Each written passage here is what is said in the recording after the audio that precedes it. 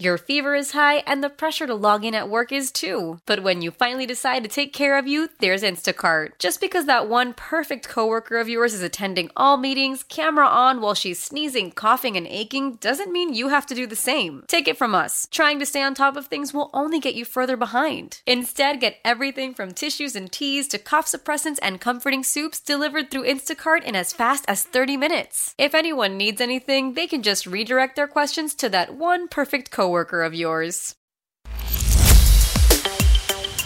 Conservative. What I don't like about Washington is they're very nice to your face, and then they take a shiv or a machete and they stab it in your back. I'm a Wall Street guy, and I'm more of a front-stabbing person, and I'd rather tell people directly how I feel about them. Liberal. Nobody talk about politics, like, don't say anything, you know. A marriage that's been through it all. She has filed for divorce over his naked political ambition. These are the views of a couple in love, a couple with children, a couple with differing opinions and perspectives, a couple that survive. He's kind of like an impetuous guy. In many ways, that's great. In some ways, it's tough when you're married. What leads them back to each other? Communication, conversation, and a realistic outlook on the world we live in. Your hosts, Anthony and Deirdre Scaramucci. This is Mooch and the Missus. Hi, everyone. We're back in studio this week. Last week, I was bedridden and couldn't make it in, so we're here. I'm all better, and I have my energy back, and I dragged the Mooch with me. Hi, Mooch. Well, you got some announcements here, babe. Why don't you tell people what we're doing here? Your first anniversary. Yeah, so believe it or not, I think, when was our official first podcast? I don't know. I think it was right after Labor Day last year. But this year, on the 17th of the month of September, we're having a party to celebrate our first anniversary of Mooch and the Missus. And we're busy getting some guests together, some surprise guests. And we're having it at our old haunt, the Hunt and Fish Club. I know you're going to bring some interesting and fun people, right? Of course. You're always good for that. I've got a whole list of fun people coming. Former Real Housewives in New Jersey. Right, former. Yeah. So now they're living their best lives. Yeah. So Kathy Wakil, how do you say her name? Wakili. That's an interesting last I'm very name. well versed in the Housewives now, by the way. Thanks to Deirdre. Oh, yeah. Well, you probably know more than I do at this point. And Jacqueline Larita. I remember her well. I think they were both on doing a New podcast Jersey. here at Intercom, so they're going to come and join in the festivities. And so live show, September 17th. Yeah. If anyone wants to come down to Hunt and Fish, come check us out. So, robots. What did that say? Robots. Oh, my God. So, okay, so we have a guest in studio today, but unfortunately we made him wait for us. We were super late because we're helicopter parents, and we spent Nicholas James Scaramucci's first day of kindergarten with him in the classroom to meet the teacher and show him the classroom, talk about something that only goes on in 2019. Lawrence, did you do that for your son? Did you sit in the classroom with him in kindergarten? No. Right? You just kicked him out of the house, right? Sent him off to the bus. Right? Yeah. That's how it should be. I mean, it's unbelievable. But ladies and gentlemen, we have in studio one of the world's most renowned chemists, best-selling author, Lawrence Rocks, celebrating his 86th year, and you look fantastic. So I'm getting the whole diet. What are the antioxidants? How much red wine are you drinking? You're very kind. Yeah, you look amazing. But not only that, he's completely sharp as a tack. I hope I don't get enough sleep and I don't make any sense. But the fascinating thing about you, in addition to being friends with Rab Taub, who was on our podcast a few weeks ago, Lawrence has also written about baseball. And he has a son who's a baseball agent. And he's helped baseball players using advanced science to understand the mechanics of hitting, fielding, catching, and also statistics, I'm sure, are involved in that as well. But which is awesome. Baseball is one of our favorite sports. So right, Mooch? Yeah, totally. So your Moochie. mother was from Austria? The family's from Austria. And your my father was father's Italian. family from Italy. So do you get pissed off in like hot and cold weather, or That's right. Yeah, so you can take on anybody, right? Austrian, Italian. I mean, that's pretty good combination. That is a great combination, actually. So did a doctoral thesis in German in the field of analytical chemistry, separating metal atoms in semi-aqueous solutions. Wait a second. So brilliant guy. You speak German, or someone helped you? Well, I did then, poorly, but I did it. It was the chemistry that worked. Okay, yeah, that translates into any language, correct? When you Chemistry, wrote your science. first book about the energy crisis, which coincided obviously with the '73 crisis, what gave you the premonitions? What gave you the signals that things were coming to a head? It was data from the oil industry. Barrels recovered per foot of drilling was going down for a decade, and that implied that it's getting harder and harder to find oil. So if you extrapolate with declining output per foot of drilling and a greater need for oil, you could see that something has to give. We have to find new fields that are very productive, or new technology to drill, or conservation. So I thought that there is a crisis coming because there's nothing that can replace it. You need oil for automobiles, for heating, for electric power. Natural gas, of course, is there, but it was at that point secondary to oil. Nuclear power was in its infancy and didn't provide that much electricity. Wind was very erratic and still is. Solar was not developed. So it seemed to me that energy would one day culminate in a big crisis. And the oil shortage of '73 was due in part to politics and oil boycott. But it indicated just how dependent we are on energy. Mm-hmm. In any form, motive power, electric power, heating, air conditioning. When the lights go out, everybody understands energy. Mm-hmm. Mm-hmm. Well, where do you think we are now, though, sir, with the whole technological evolution of fracking and things like that? Where do you think we are now? Fracking has increased oil and gas production enormously. And those technologies haven't worked with shale, but they've worked very well for oil and gas. But the problem now is that some of the fracking is leading to earthquake movements. Mm-hmm. And they say that it's not going to affect groundwater. We'll have to see. But there's a limit to it. My proposal many years ago was to cooperate with Mexico with a Gulf of Campeche gas line. Mm-hmm. And it got nowhere in Congress. It was the... but what would that have done? Well, we could tap flare gas. The Mexican oil industry was flaring off excess gas and taking the oil, and we could have piped that gas into the United States.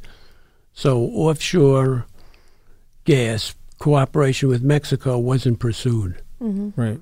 And to this day, we're really not pursuing policies that we could.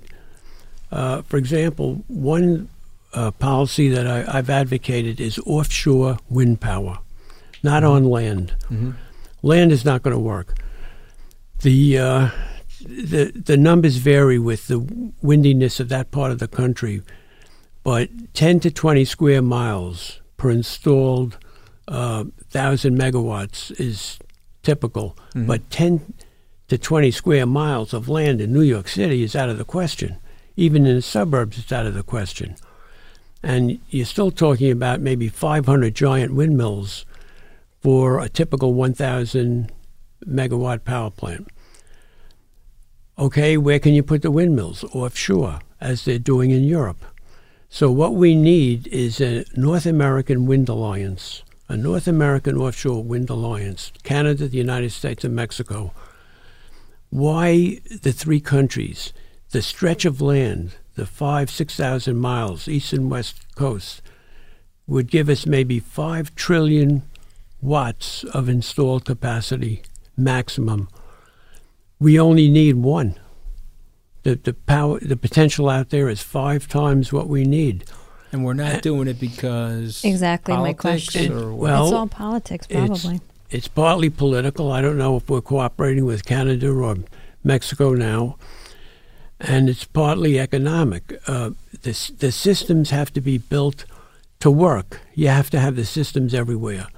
The wind is always strong someplace, in Alaska, in Mexico, in California, in the Gulf. It's always strong somewhere, but you don't know where and when. Can't predict it. So you need an integrated system to start with. That's the problem. Mm-hmm. It's complicated. But you'd also cut down the carbon tremendously if you had that system set up, right? That would cut down carbon quite a bit. But here is a very tricky thing. What is the major cause for carbon dioxide and methane, the greenhouse gases? It's food. It's eating. It's agriculture. It's that whole food chain. It's not widely understood, but people, farm animals, farm equipment, and everything that goes into agriculture is more than 60% of the greenhouse effect.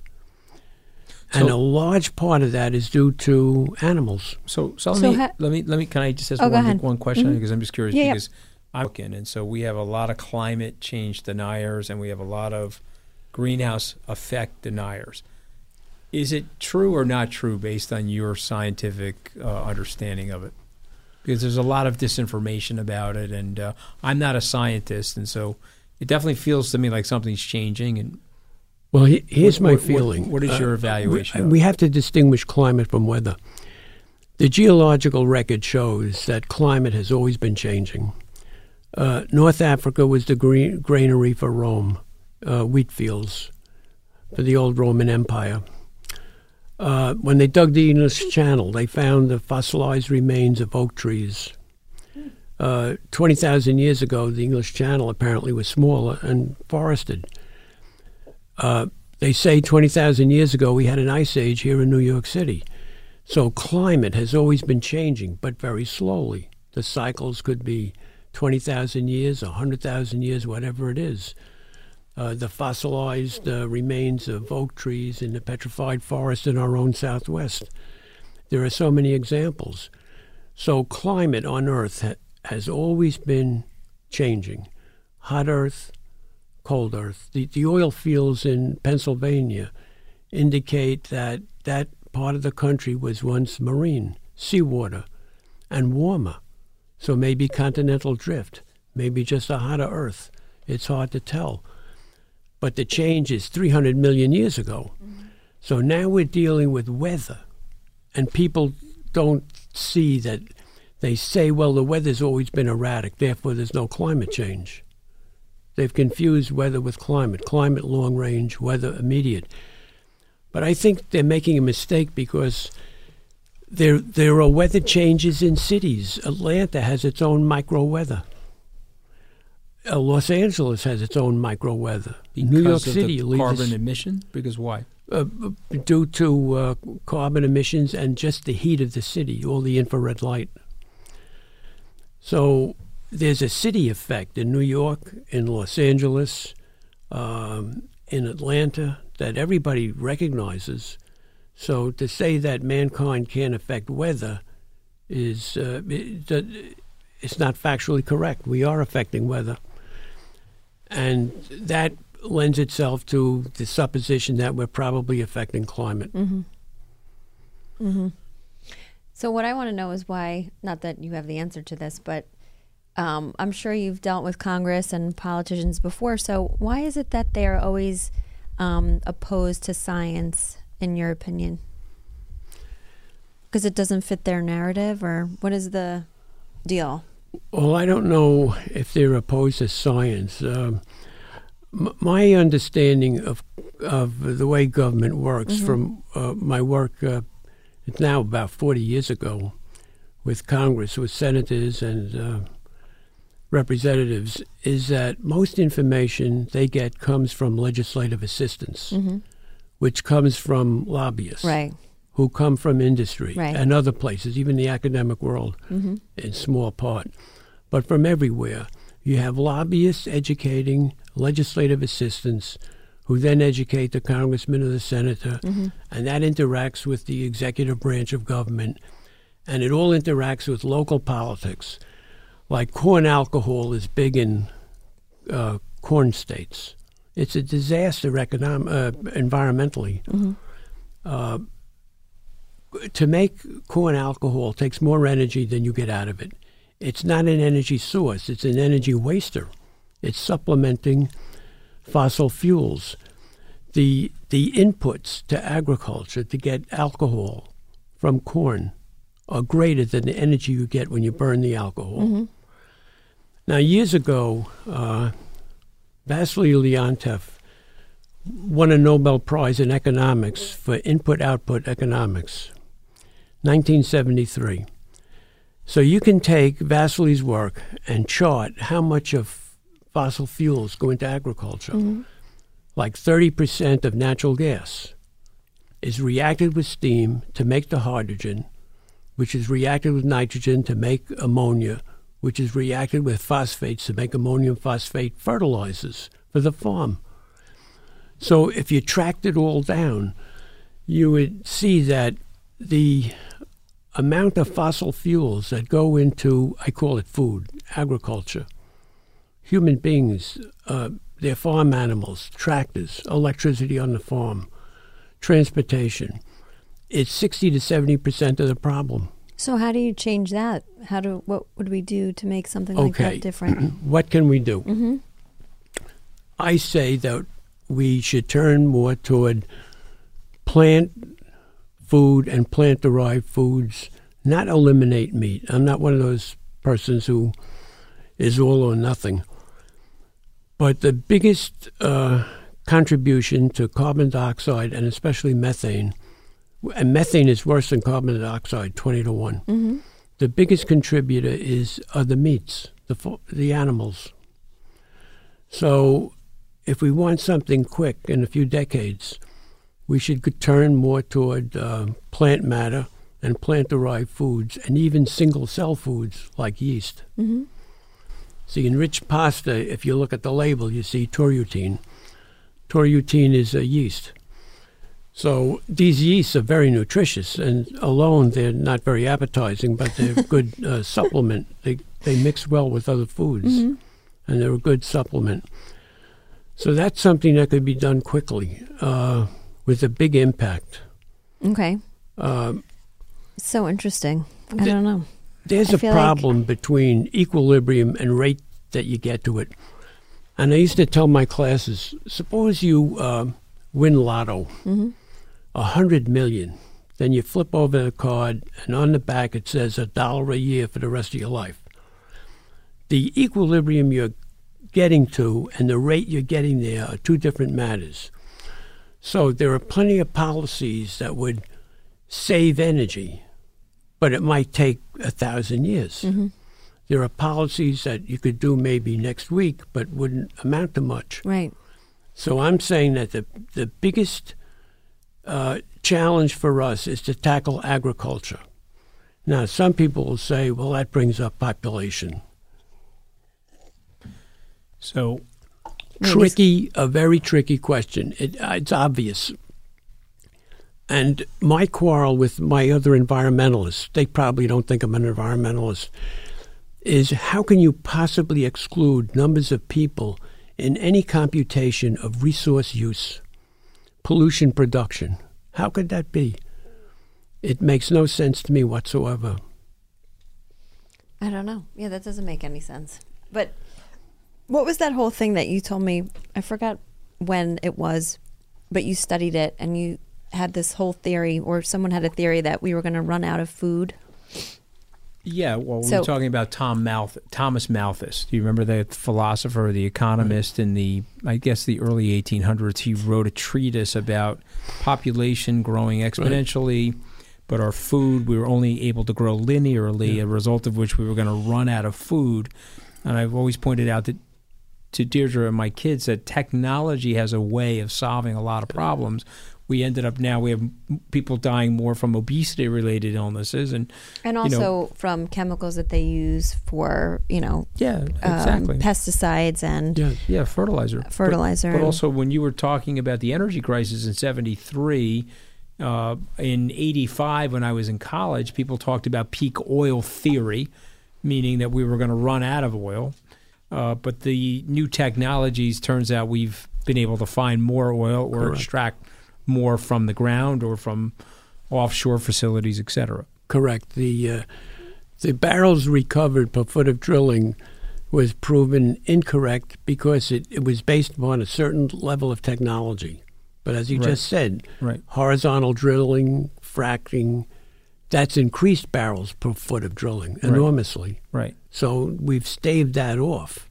But it's just a finite amount of oil in the world. So I guess the question I have is, people are not going to stop their oil consumption. It's likely that people are not going to stop their agricultural production and meat consumption. Maybe they will on the margin, but it doesn't seem like they're ready to do any of those things. And I think we're in agreement that a lot of this stuff is contributing to the climate/weather abnormalities. And so the secondary question then would be, is there something that we could do from a technological perspective that could cleanse some of the methane, could take out some of the carbon monoxide or carbon dioxide? As an example, the way we're desalinating and creating fresh water in the UAE or Israel, is there a way to mechanically create photosynthesis and cleanse or filter the air that we're living in? Well, chemically speaking, that's a tall order to take CO2 out of the air. And I think the quickest thing that can be done is to phase out corn alcohol. It is a waster of land, a waster of energy. You're getting less out than you put in. The fertilizer runoff is causing all sorts of pollution problems around the Great Lakes. And we're doing that, but let's just tell our viewers, listeners, why we're doing that. We're doing that because of the energy crisis back in the day. To put alcohol in gasoline to raise the octane rating. Right. So we should phase it out and replace it with plant-derived foods, either plants themselves or plant-derived, or what I call single-cell food yeasts. All right, so it wouldn't hurt the farmers necessarily, right? They would just be replanting this with different product. I think the farm lobby is going to be next to impossible to deal with. If you think of the winter wheat and corn that goes into feeding barnyard animals, cattle, pigs, whatnot, it's just an enormous entrenched business that is not going to change easily. Mm-hmm. So your theoretical policy is one thing, but practically speaking, it's very hard to change that. So my feeling is that what we have to do is things that are practical, not look to eliminate meats, poultry, but just to lessen it, increase. Can we reverse some of the impact, or is it too late? Some people say it's too late. No, I wouldn't say it's too late, but it's going to be a slow process, very slow. It's like nuclear power. We made a big mistake. We had to have a 1,000 megawatt power plant, nuclear. They overheat. Some melted down. Nuclear power died all around the world because we sold the 1,000 megawatt scale power plant because of its economy. But if you have a small power plant, like 300 megawatts, as on a ship, then it's safer. Had nuclear power taken that direction, we'd have more nuclear power now. And there's an oddity here. That would have been less carbon emission, right? It would eliminate carbon from hydrocarbon sources. But the Bill Gates Foundation is funding a small nuclear reactor. It's called a traveling wave reactor because they move the fuel rods around so that theoretically it might not need refueling for 20 years. But where is it being built? In China. Why not here? Because of restrictions, red tape, whatever it is. Right, and fear. Fear. Right? We have the reactor in Shoreham. Has it ever been operationalized? Never, right? No. That's There's what one it's in sitting at. Rockland, too. There's one in Rockland. Yep. It's fear. Right. Indian Point. Yeah. So I view nuclear power small as it should be small, and it's a supplement. A supplement to what? Well, we could have a massive program in a North American offshore wind alliance. Just putting a group of windmills offshore in a little area is not going to work because the wind is erratic. For example, Long Island, where I live, what's the windiest month? January. 50% of the wind power is expressed in 4 days, scattered around the month. It's like 3 the hours stock here, market. 5 hours there. So you're dealing with something that's terribly erratic, strong but erratic. So you need a big area. T. Boone Pickens failed with his Mesa Energy, building windmills up the central part of the U.S. Why? The land. Again, it's anywhere from 10 to 20 square miles you need per typical power plant, maybe 500 windmills. So there's a real estate problem, but it's too small. That's just a little region. The winds blow strongly in the Midwest, but not all the time. Yeah. You got to go from Alaska to Mexico, from Canada in the east all the way down to Mexico, and now you've covered a big geographical area. It's would be very reliable. Listen up. I won't sugarcoat it. This is the longest cold, flu, and allergy season we've ever seen, but we're not alone. We've got Instacart. Sure, you may be a coughing snot faucet who just wants mommy, but you're not giving up. Not when cold medicine, fragrant herbal teas, and honey shaped like bears can be delivered through Instacart in as fast as 30 minutes. Now let's go win the sick playoffs. Daddy, I just want my soup. Oh, sorry, Sport. App says it'll be here in a few minutes. Instacart for the win. How powerful is Cox Internet? Powerful enough to let your band members in Vegas, Phoenix, and Rhode Island jam like you're all in the same garage. Get Cox Internet powered by fiber with America's fastest download speeds. It's internet built for tomorrow, today. Cox, always building better. Cox Internet is connected to the premises via coaxial connection. Speeds vary and are not guaranteed. Cox terms and other restrictions may apply. Analysis by Ookla Speed Test Intelligence Data. Fixed median download speeds. US Q3 2023. So I have a question, just switching the topic a little bit. But from someone who did absolutely terribly in chemistry, because my brain just doesn't work that way. How did you and when did you realize that this was something that you loved and you were good at? When did I arrive at this program? When did you arrive at the fact that you loved science and chemistry? Oh, that's an interesting question. We had in elementary school in the 12th grade, the teacher had us do a project. And my best friend was injecting ink into tulips to see how long it took them to die. So I'm thinking, I got to come up with a project here that's better than that. And I built a little telescope that saw one of the moons of Jupiter. Really? Yeah. So I was excited. I wanted astronomy. I think elementary school. But I like that question. I'm arguing that science is a method, not a subject. Anybody can do it. Everybody will do it. Some people think, you have to have an advanced degree. Nonsense. You have to work in a laboratory. Nonsense. Some of the best scientists had no start whatsoever. They started sweeping the floor in a chemical laboratory and came up with the rules of chemical electrolytic processes, Faraday's laws. So you could go down the list of scientists who've had very little formal training. In fact, well, it is a gift. It is something you're born with. I don't think I could ever build a telescope, no matter what happens. My wife knows the right chemistry to keep her hair flat in all different types of weather. So even though we have climate change, that hair is straight as an arrow, no matter what the hell's going on. So she probably has a PhD in chemistry. No, my hairdresser does. Well, I mean, that's even involves chemistry, color, hair color, and straightening processes. But I think you have to be born with that gift. You obviously have a gift, and not all of us have it. So, well, my conception is that for science, a person needs curiosity. Everybody has that. Then you need imagination. You know what experiment to do. Everybody has imagination. So everybody can do it. They don't fancy themselves as maybe being in science.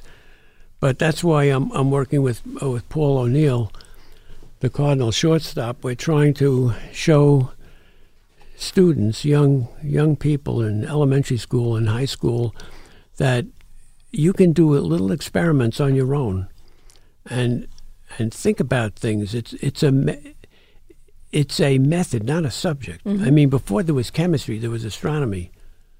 There was science before the computer was invented. of course. So, How did you meet Paul, just for our listeners? How'd you meet him? I'm sorry? How'd you meet the Cardinal, the baseball player? I met Paul through Bert, my son, who is a sports agent, and Paul DeJong is his client. So I met him, and I found out he liked chemistry.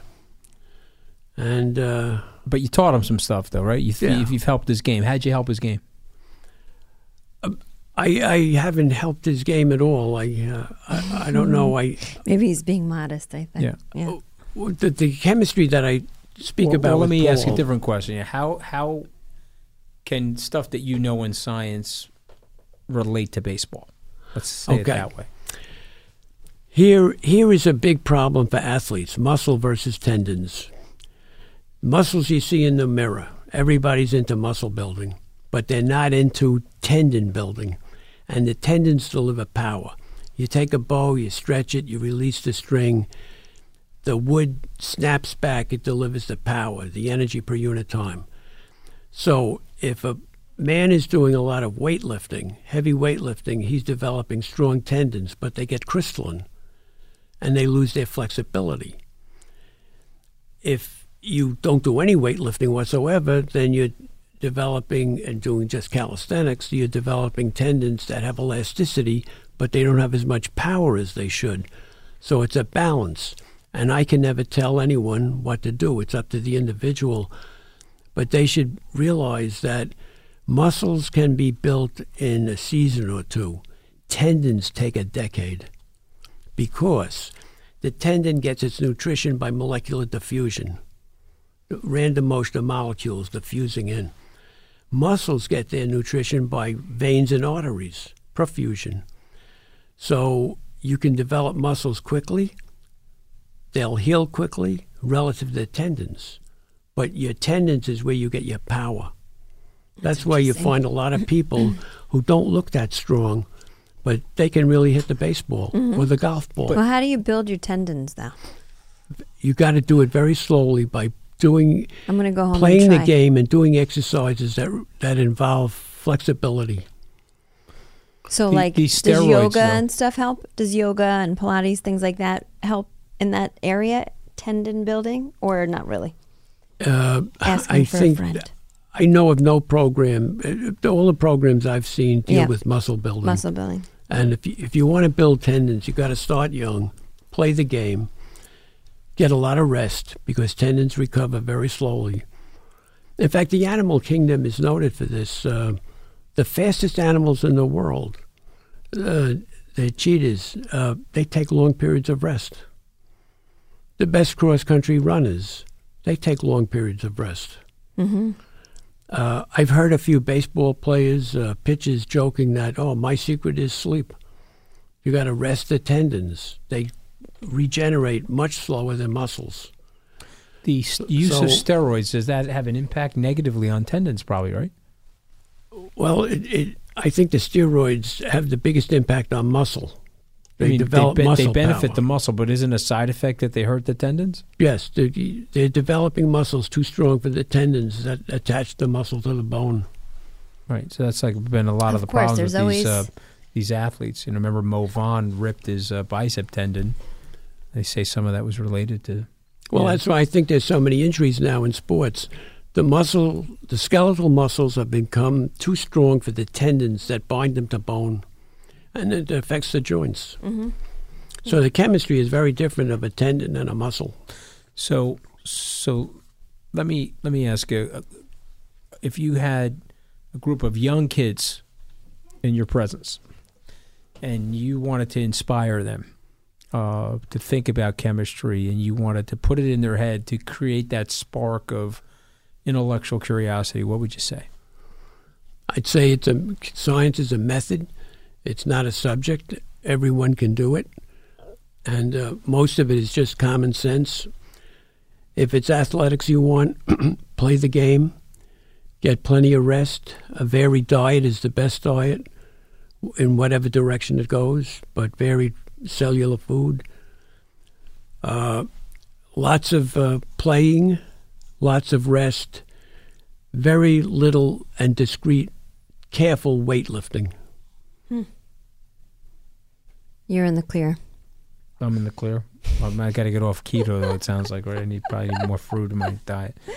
No, but maybe that's the key to this long life, right? I think also, don't you feel like being interested in something and having a passion keeps you young at heart and makes you want to wake up and do something every day? Doesn't it keep you alive and well? Sure, having something yes. to do, right? Yes. I always say that to Anthony. He can never retire. Well, no, I don't want to. God forbid. But before we let you go, though, sir, I want to ask you about the weather station moon concept. What is that exactly? What does that mean? I would like to see a weather station, unmanned station built on the moon to get a better view of the Earth. If you imagine holding a baseball at arm's length, that's the full moon as seen from the Earth. Imagine holding a basketball at arm's length. That's the size of the Earth as seen from the moon. Mm-hmm.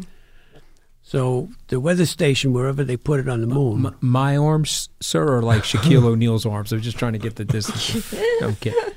Wherever they put the weather station, the Earth is going to be in one spot. But it'll have phase changes, like we see the moon with phase changes, but it won't move around in the sky. And we can get a good view of the Earth, the cloud cover. Now, cloud cover, there are different types of clouds. The speed of clouds, nighttime observation of the dark side of the Earth as for infrared emissions due to cities and industry, we'd get a better and fuller picture of the Earth as to whether the Earth is getting cloudier, whether winds are picking up, how much radiation the Earth is emitting, its reflectivity. That will tell us whether we're going to have a hot Earth, the greenhouse effect, or a cold Earth, the albedo effect. And there are two effects are at odds with each other. Right now, weather patterns are a bit more erratic, but the data of the last few decades indicates that there's a little more rainfall, which means the Earth is getting a little cloudier. The winds are picking up a little bit over the last 10, 20 years. If that keeps up, there'll be more high particles in the atmosphere, which will induce cloud cover, which will make the Earth cloudier and colder. So the two forces are opposite each other. Right now, greenhouse is winning. The Earth is getting hotter. But the cloud cover effect may take over. When? I don't know, a century from now, 2 centuries from now, maybe half a century from now. Nobody knows. So those two effects can only be studied in large from, I would say, the moon. Very hard to piece together data here on the ground with satellites. It's better than nothing, but I think a space station, a weather station moon would help a lot in determining what's really happening. Okay, if we can just get the fight to dial down a little bit on cable news, we might be able to get one or two policies done, put right? in. I mean, I know. it would be amazing. Well, you've been an unbelievable guest. I mean, you were billed as an unbelievable guest by Rob Tao, but you've exceeded those expectations wildly. And you've also fortified me for my cable news debates, where I'm a Republican, lone wolf Republican apparently, that believes that there is an effect that human beings are having on the climate. I'm going to tell them that you are supporting that point of view, so that'll help me out a lot. Thank you for having me on. It's a big gift for us. It's a big gift for us. God bless you, Thank you for coming in. Thank you.